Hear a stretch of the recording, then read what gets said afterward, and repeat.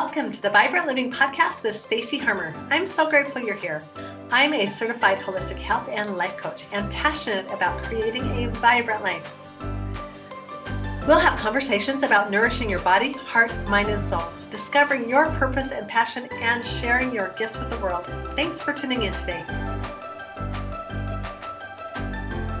This is episode 25, Gottman's Principle number 6, Overcoming Gridlock. Hello, my friends. Welcome back to the podcast today. Good to connect with you. I hope you've enjoyed the last several episodes about going through the principles from Dr. Gottman on making marriage work. So this is the principle number 6 on gridlock. And so what is gridlock? Well, it's when you feel hopeless and that your conflict or problem just can't or won't be solved. You may want to have more children and your spouse doesn't. Or you might want to have a certain type of spirituality or religion in your life and your spouse doesn't. Well, the goal in ending gridlock is not necessarily to solve the problem, but rather to move through gridlock to discussion and dialogue. The gridlock conflict will probably always be a perpetual issue in your marriage, but one day you'll be able to talk about it without hurting each other. You'll learn to live with the problem. Gottman says that to navigate your way out of gridlock, you first have to understand its cause. When we come to understanding, it's a huge milestone. Then it's not such a back and forth battle. We're stepping into each other's worlds and putting each other in first and putting the lenses on of our partner.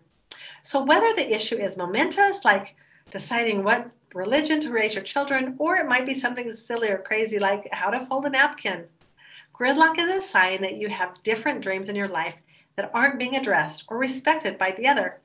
By dreams, we're talking about your hopes and aspirations, even wishes that are part of your identity and give you purpose and meaning in life. Once we start digging to try to understand our dreams, this really becomes profound in a relationship. Dreams can operate at many different levels. Some are very practical, like you want to achieve a certain amount of money, but often there's a hidden meaning or agenda behind that dream. Perhaps underneath the dream to make lots of money may be the need for deep security. Maybe as a child, there were lots of insecurities about finances and not having the stability of a regular income to provide for the necessities. So the dream to acquire wealth has to do with providing that sense of security to you and your family.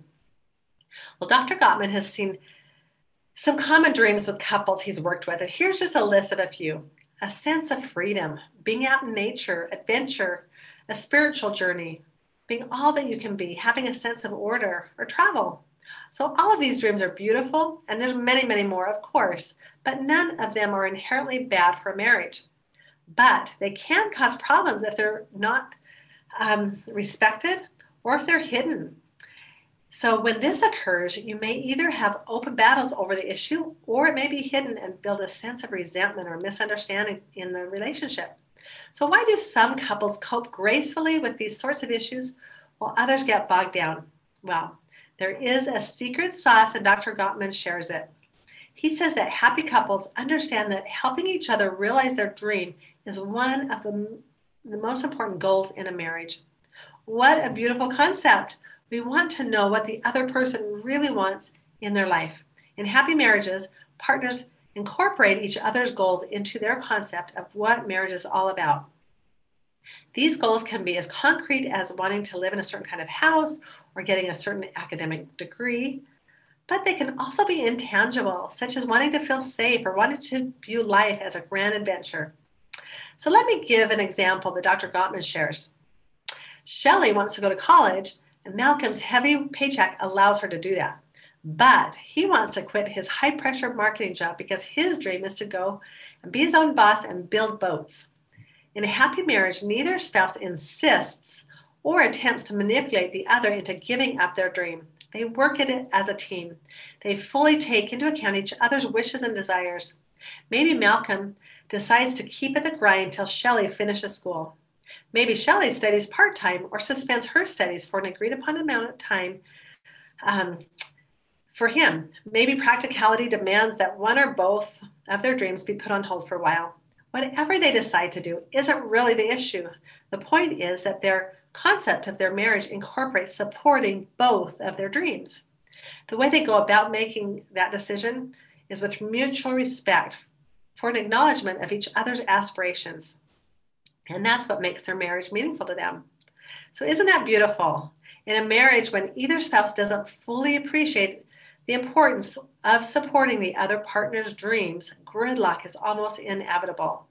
So if you've reached gridlock on any issue in your marriage, big or small, the first step is to identify which dream is fueling the conflict.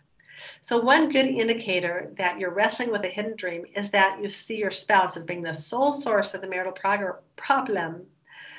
So it may indicate that you don't see your part in creating the conflict because it's been hidden from you. So uncovering a hidden dream can be a challenge. The dream is unlikely to emerge unless you feel that your marriage is safe and a safe place to talk about those things. So that's why it's important to begin by working on those first 3 principles that I've shared in previous episodes, really building those love maps, sharing fondness and admiration, and turning towards your spouse. It's not always easy, but it is worth the effort. So keep working on your unresolvable conflicts. Couples who are demanding of their marriage are more likely to have deeply satisfying unions than those who just simply lower their expectations.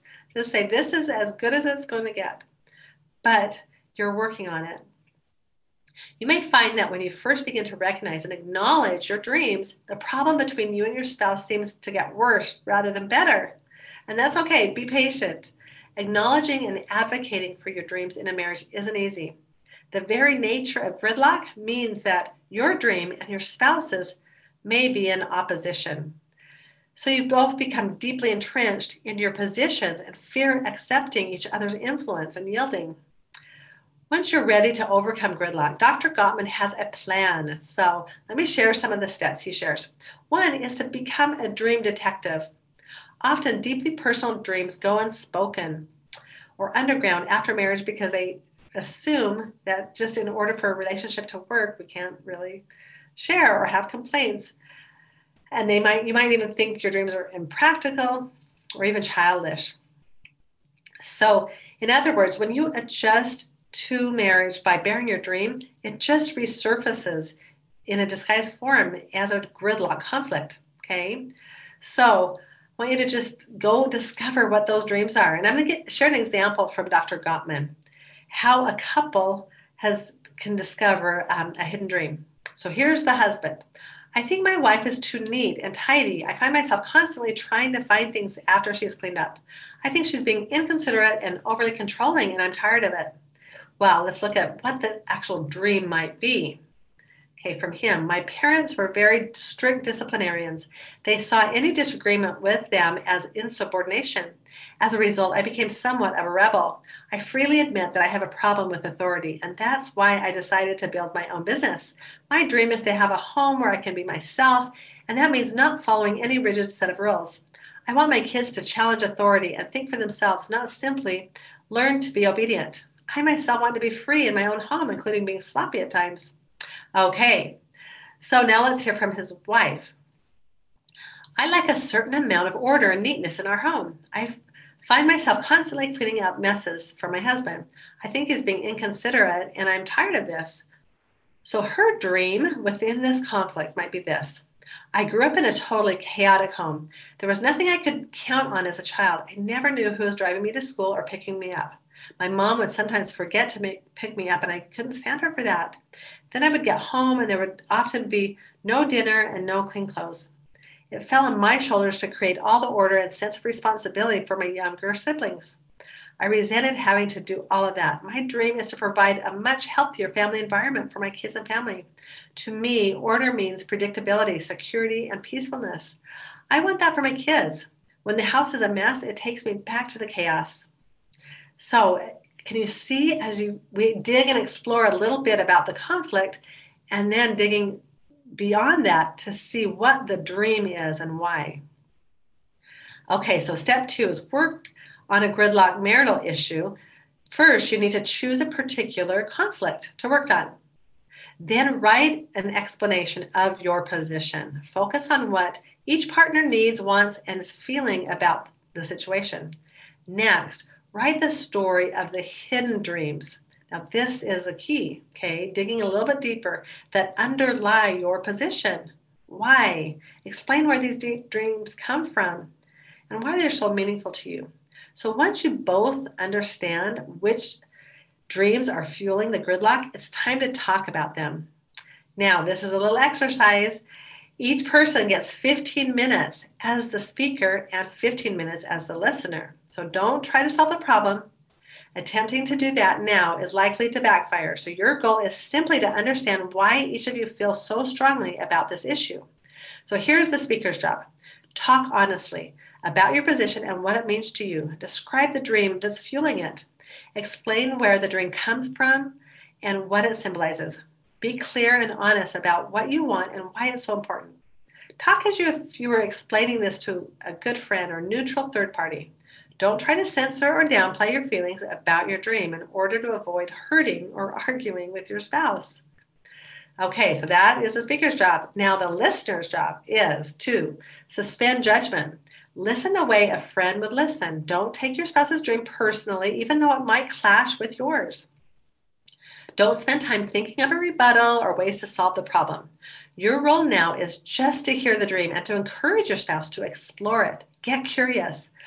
I'm going to give you an example of how to listen and what to do and what not to do. Okay, so here's Georgia. I've always dreamed of going on a mountain climbing expedition to Mount Everest. Nathan's response. First of all, we can't possibly afford something like that. Besides, I can't think of anything more stressful than mountain climbing. I get vertigo just standing on a table. Georgia, well, just forget it then. Okay, not good. Not a good way to listen and respond. So here's another example, to do. Here's Georgia. I've always dreamed of going on a mountain climbing expedition to Mount Everest. Nathan, tell me more about it. What does it mean to you to climb a mountain? What would it do for you? Georgia, I think I would feel exhilarated, like I was at the top of the world. As a child, I was always told that I was weak and couldn't do anything. My parents were always saying, be careful, careful. I think climbing a mountain would be the most liberating thing I could do. I'd feel such a sense of accomplishment. So that is just exploring, writing it down, discovering the dream, and then speaking and listening and sharing. Step 3 is soothing each other. So discussing dreams that are in opposition can be stressful, since you'll be accomplishing nothing if either of you becomes flooded, your heart is beating quickly, you're short breaths, you're getting frustrated. You need to take a break. Take some soothing time for yourself and try to be soothing to your partner before you get back to slogging through the gridlock. Okay, so go for a walk, take a drink of water, just take a little bit of a break. Step 4 is ending the gridlock. So now it's time to begin the ongoing task of making peace with the issue, accepting the differences between you and establishing some kind of initial compromise that will help you continue to discuss the problem in a peaceful way. So understand that your purpose is not to solve the conflict. It probably never will go completely away. Instead, the goal is to declaw the issue, to try to remove the hurt so the problem stops being such a source of great pain to you. This process is called finding common ground. So in Dr. Gottman's book, it goes much more into detail, but the bottom line is you define the minimal core areas that you cannot yield on. To do this, you need to look deep into your heart and try to separate the issue into 2 categories. In one, put those aspects of the issue that you absolutely cannot give on without violating your basic needs or core values. Okay, so that's one category. In the second category, put all the aspects of the issue where you can be flexible because they're not such a hot topic for you. Try to make the second category as large as possible and the first category as small as possible. Then you share your 2 lists with your spouse. This is an ongoing process and it takes some skill and practice. Taking a course or going into a workshop or working with a counselor can be super helpful. But after you've gone through the process and can listen without judgment and validate each other's desires, you can be more open to each other's dreams and try to accommodate them. That's so powerful. Simply do validate. It doesn't mean you agree. It doesn't mean really anything other than you're listening to your partner and your partner feels heard and understood. And it's a 2-way street. Okay, so that is it for today on overcoming gridlock. Next week, we'll be talking about the last principle, creating shared meaning. This to me is the icing on the cake. This is the top level of the sound relationship house, and how beautiful is when we have a dream and our partner can share in it and we can have a shared meaning. That doesn't always happen, but finding some meaning together that you share together, that is the next principle. And like I said, it's the icing on the cake in a relationship, I believe.